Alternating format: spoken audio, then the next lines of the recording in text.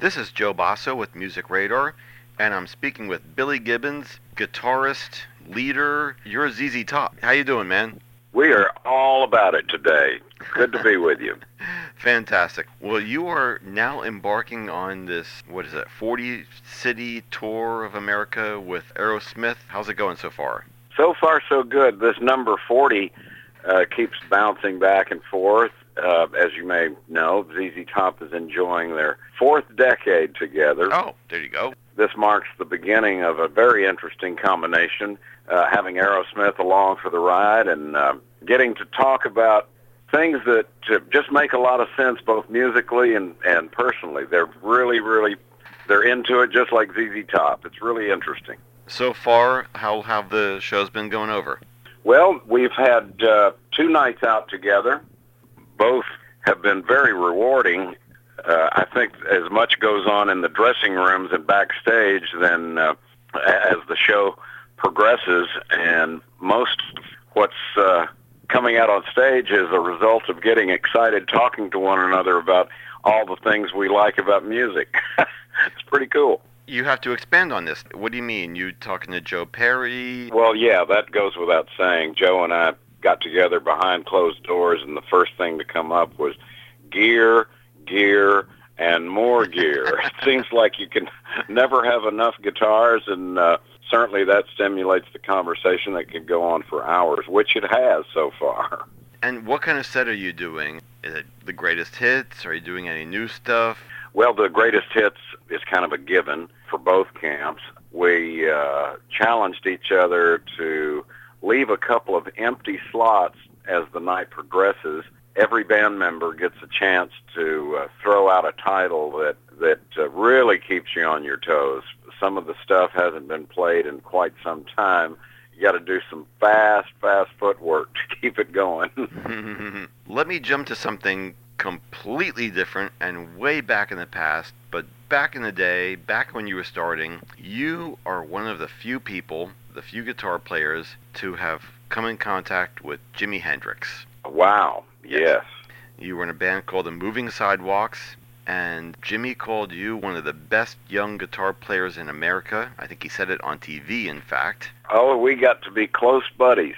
He was, well, to use that famous word, the mentor. He was doing things on the electric guitar that I'm not so sure the inventors of the instrument really had in mind. And he, as the old saying goes, he turned it inside out and then back again. I was just fortunate enough to be in his presence and walk the planet, during the same time when some of those great sounds, those unexpected sounds that came forward couldn't have been done without him. He was a very gifted guy and wasn't afraid to share it. It was really something. You were obviously a very young guy, but what kind of memories do you have of spending some time with him? What sticks with you? Well, not only was he was very much at ease, playing really straight ahead with a forcefulness that I think kind of marked everything the recordings leave us with. But he was also a very technically interested guy. In fact, he was first in discovering that his favorite guitar, the Fender Stratocaster, with 3 pickups, and they had a selector switch that had 3 positions. And very delicately, he would find between the designated positions, he would very carefully set the toggle knob between the 2 points. So he turned a 3-position switch into offering 5 positions. Right. Now there again, the designers didn't necessarily want it that way, but that's what Jimmy wanted, and he not only did he discover it, but he used it. It was great. Bearing in mind that he called you one of the young great guitar players in America back in the day, who would you say are some of the best young guitar players right now? Well, since running around with Jimi Hendrix, as many would probably tend to agree, a lot has gone down the road and a lot has come down the road. There is more music today than probably ever. Sure. and there's a little something for everybody. I've been fortunate enough to maintain friends with a lot of contemporary artists.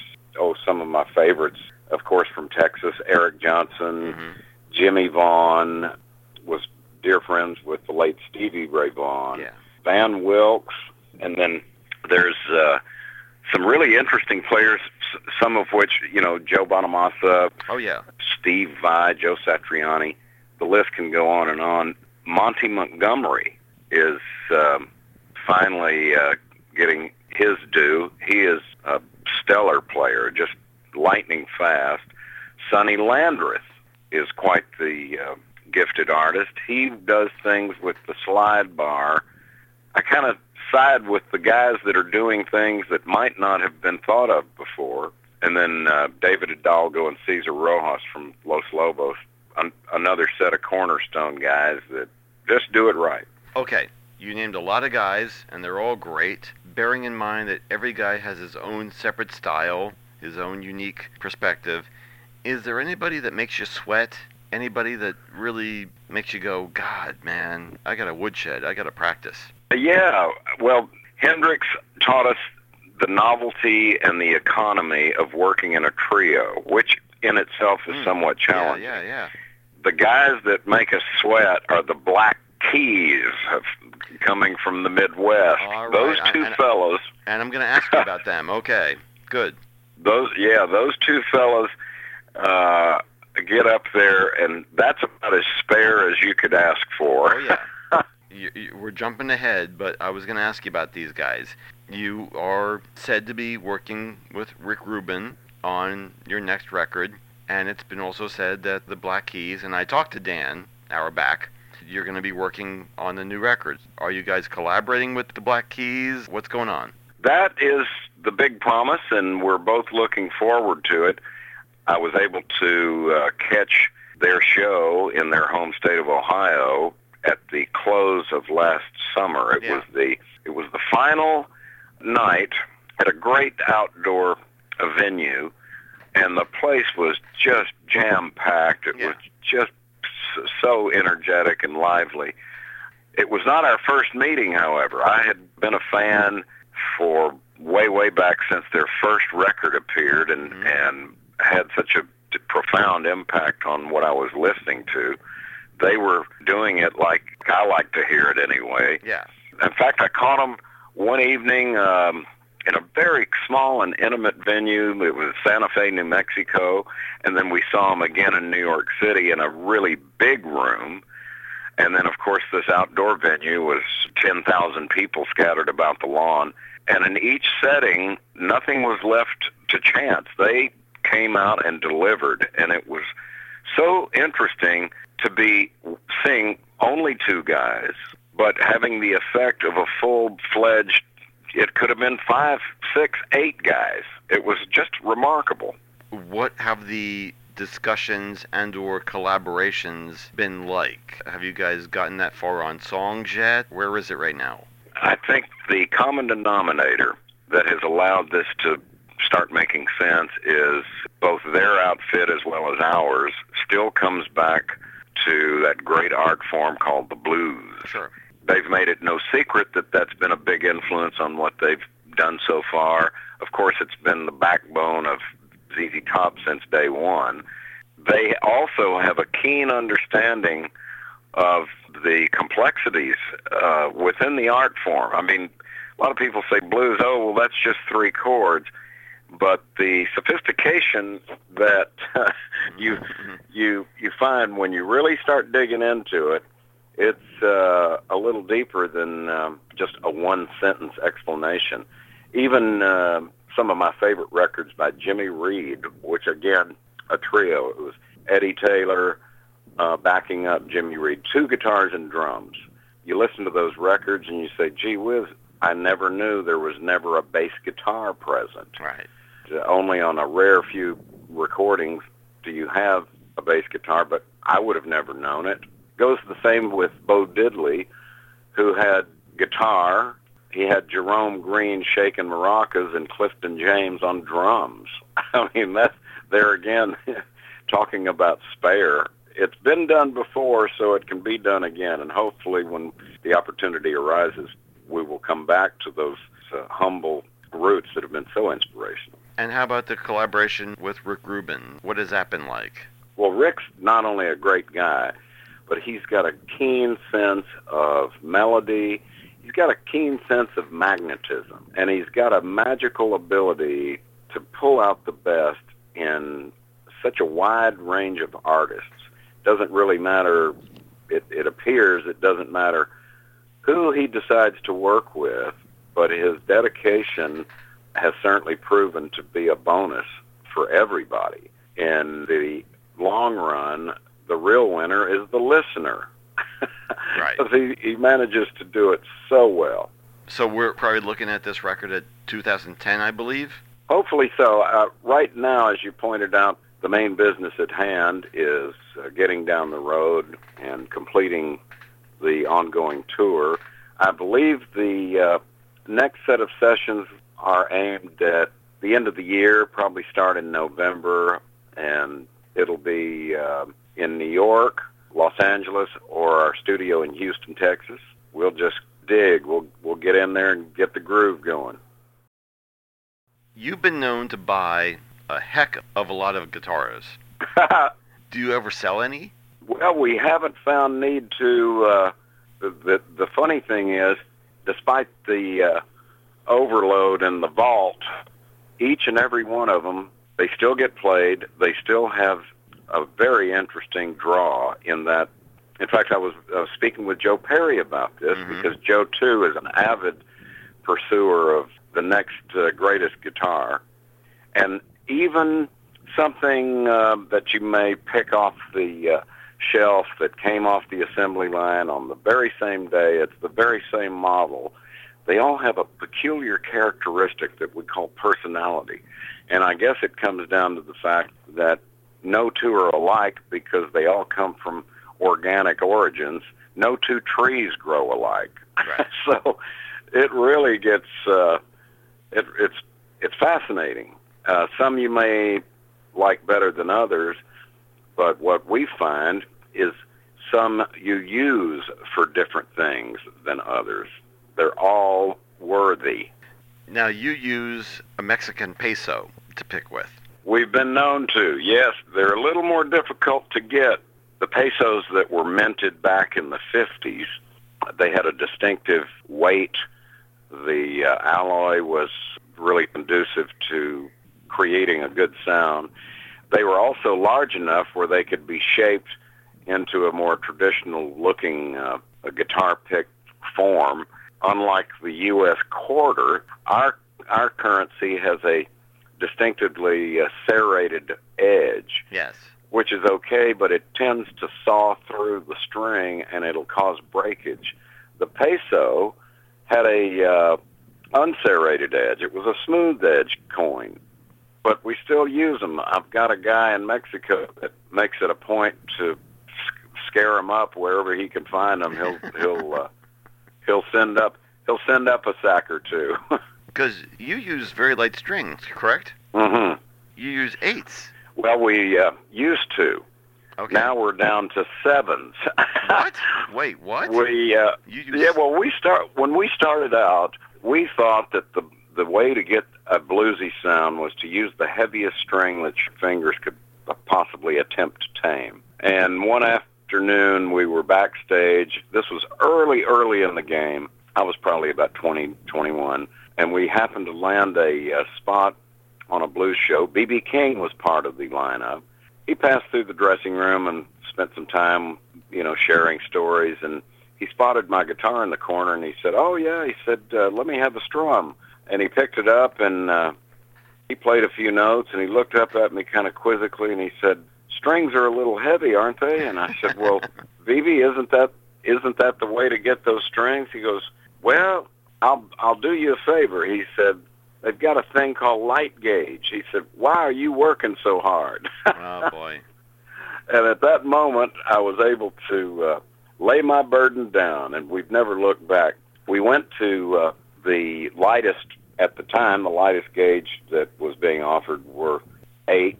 We played 8 through 40. And then our association with one of the great string manufacturers, GHS, out of Battle Creek, Michigan. We spoke with a couple of the organizers, and one of the machinists took our challenge to create a 7. And after some tinkering and tweaking of their wire drawing contraptions, they successfully created the 7. So now we're really in featherweight. It's great. They play in great. I'm sure they do, but you don't break strings? Well, they have a resiliency just due to the nature of these guys that know how to create a great alloy. That's amazing. They've got a stretchy quality that has actually helped eliminate a lot of string breakage, which is rather phenomenal. You would think with such light gauge wire, it would be prone to snapping or just breaking it right out. Stretch. Okay, so you use the peso. Have you ever met up with Brian May from Queen, who uses a British sixpence? Have you ever traded coins? We saw him just last week. We closed the European tour in England. We met up at Castle Donington for the Download Festival. Uh-huh. And we had a big laugh over that. He said, I like the English coin. He said, when you can get them. And I said, well, what do you mean? He said, well, I'm still waiting on my paycheck this week. Oh, my. Yeah, he's a funny one. Now, I checked out the recent website from you guys, and historically, Frank Beard, your drummer, was always the guy without a beard. Yeah, he bailed out of the whisker growing contest early in the game. I think he's the lucky one. He can still go to a shopping mall without being recognized. But I'm seeing a bit of a goatee on him now. Oh yeah, Dusty and I what's up with that? Well, we finally posed the challenge. I said, we've made much of the fact that you're the clean-shaven one because you've got the name Beard. Yeah. And I said, would it be too much to give it a test? And he said, it's a happening fashion. And I said, well, we've never been known as clothes horses or fashion editors, but he said, sure. He said, we'd like to give it a show. There you go. You have so many guitars, so many to talk about, but there's two I want to ask you about in particular. And one, of course, is the famous Gibson Moderne. Oh, yeah. Now, we drug one out just recently, added what we think is a Moderne back in the lineup during the show. Okay. It's created quite a stir. I've been bombarded with questions. Someone said, well, is it real, and could it be the one? Or there's still such a mystique surrounding what little is known about this crazy guitar. And unfortunately, most of the old guard at Gibson that might have had any knowledge of that particular era, there are some peculiarities from, I guess it was 1957. Gibson decided to manufacture some eye-popping examples for the Chicago Music Fair. It was either 57 or 58. There was the first appearance of the light-colored instruments called Carina wood, right, which resulted in the Flying V, the Explorer, which I also think was predated by another odd one, Explorer shaped, called the Futura. And then the third in the pack was supposedly the Moderne. I volunteered to eke out a good opinion from one of the go-to guys, George Gruen. Yep.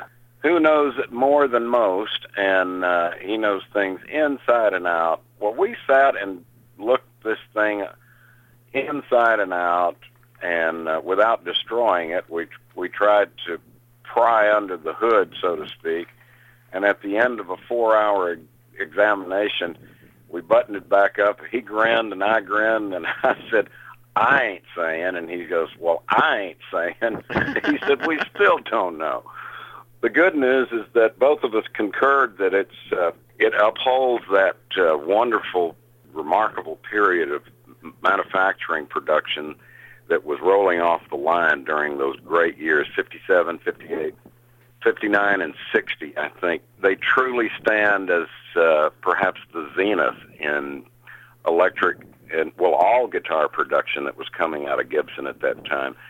Hopefully you'll be leading me down the path to speak about Pearly Gates, our true favorite. Okay, I was going to ask you about Pearly Gates. Yeah, Pearly Gates somehow seems to possess, it's got a magic that is absolutely over the top. In fact, Pearly Gates possesses such a sound that it stimulated my interest, and we started looking for something that sounded like it. I mistakenly thought originally that any guitar with two humbucking pickups would be the end-all. But as we discussed earlier, every guitar having a little bit different characteristic, Pearly just happened to have rolled off the assembly line with the right wood, the right amount of glue, the right combination. All things came together in that particular instrument that just made it a magical piece of work.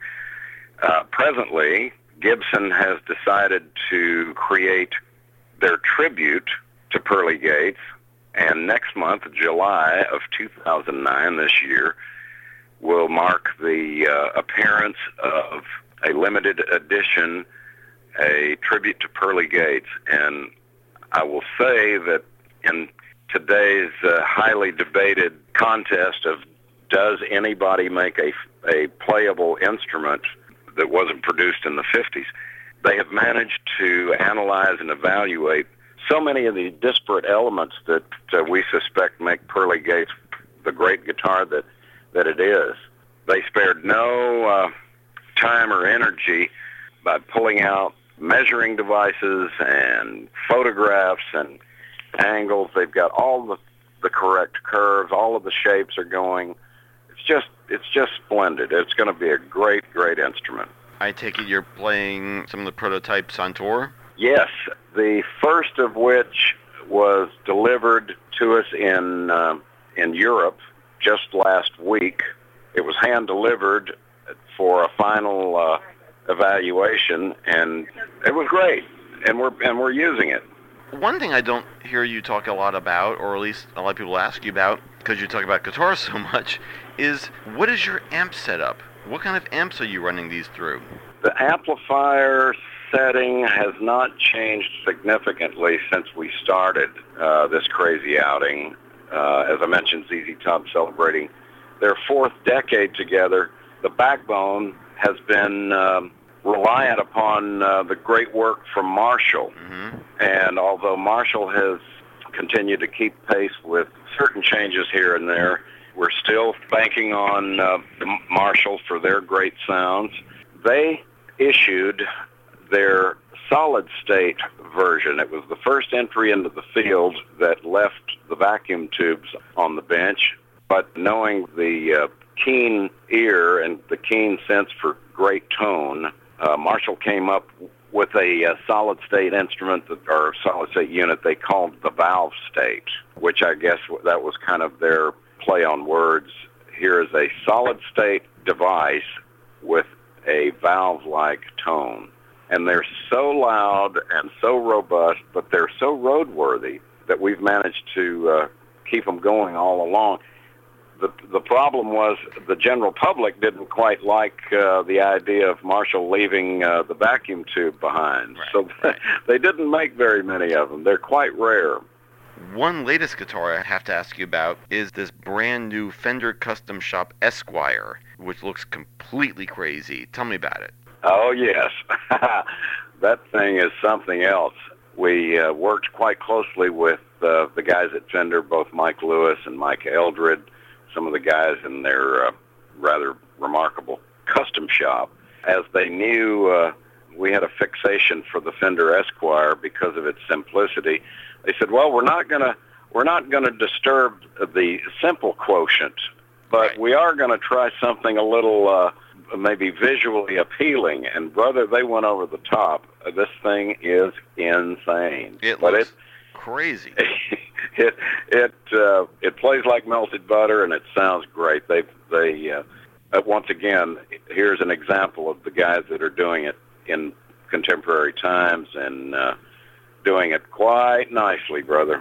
It looks like a car that's been dug up from underground or something. Yeah, yeah. In fact, a car that's been dug up underground right across the Mexican border. Exactly, yes. You got the skulls, you got the dice, you got the whole thing there. How's this thing sound on stage? Oh, it's fine. It's got a strident and robust performance. It's loud, and I'm trying to determine what area of the spectrum, the frequency range, really jumps out around, I don't know, 4 or 5K, 400, 500. And I don't know if it's the pickup. We don't know if it's the body, but we'll get to the bottom of it sooner or later. One last question. We did talk a little bit about the new record you're doing. How would you kind of describe it conceptually? Because you're working with Rick, who does like to go more retro, is this going to be more of a return to ZZ Top in the 70s, bare bones blues sound? I would say so. As Rick Rubin shares the initials RR, I believe he likes rough and raw. Okay. Well, we would look forward to that. Well, thank you so much. This has been a pleasure, and as the old saying goes, to use another R, rock. Dude, thank you very much. This is Joe Basso with Music Radar, and I've been speaking with Billy Gibbons. Billy, thank you so much for spending all this time with me. Si, senor. Have a good one. Take care now. Bueno.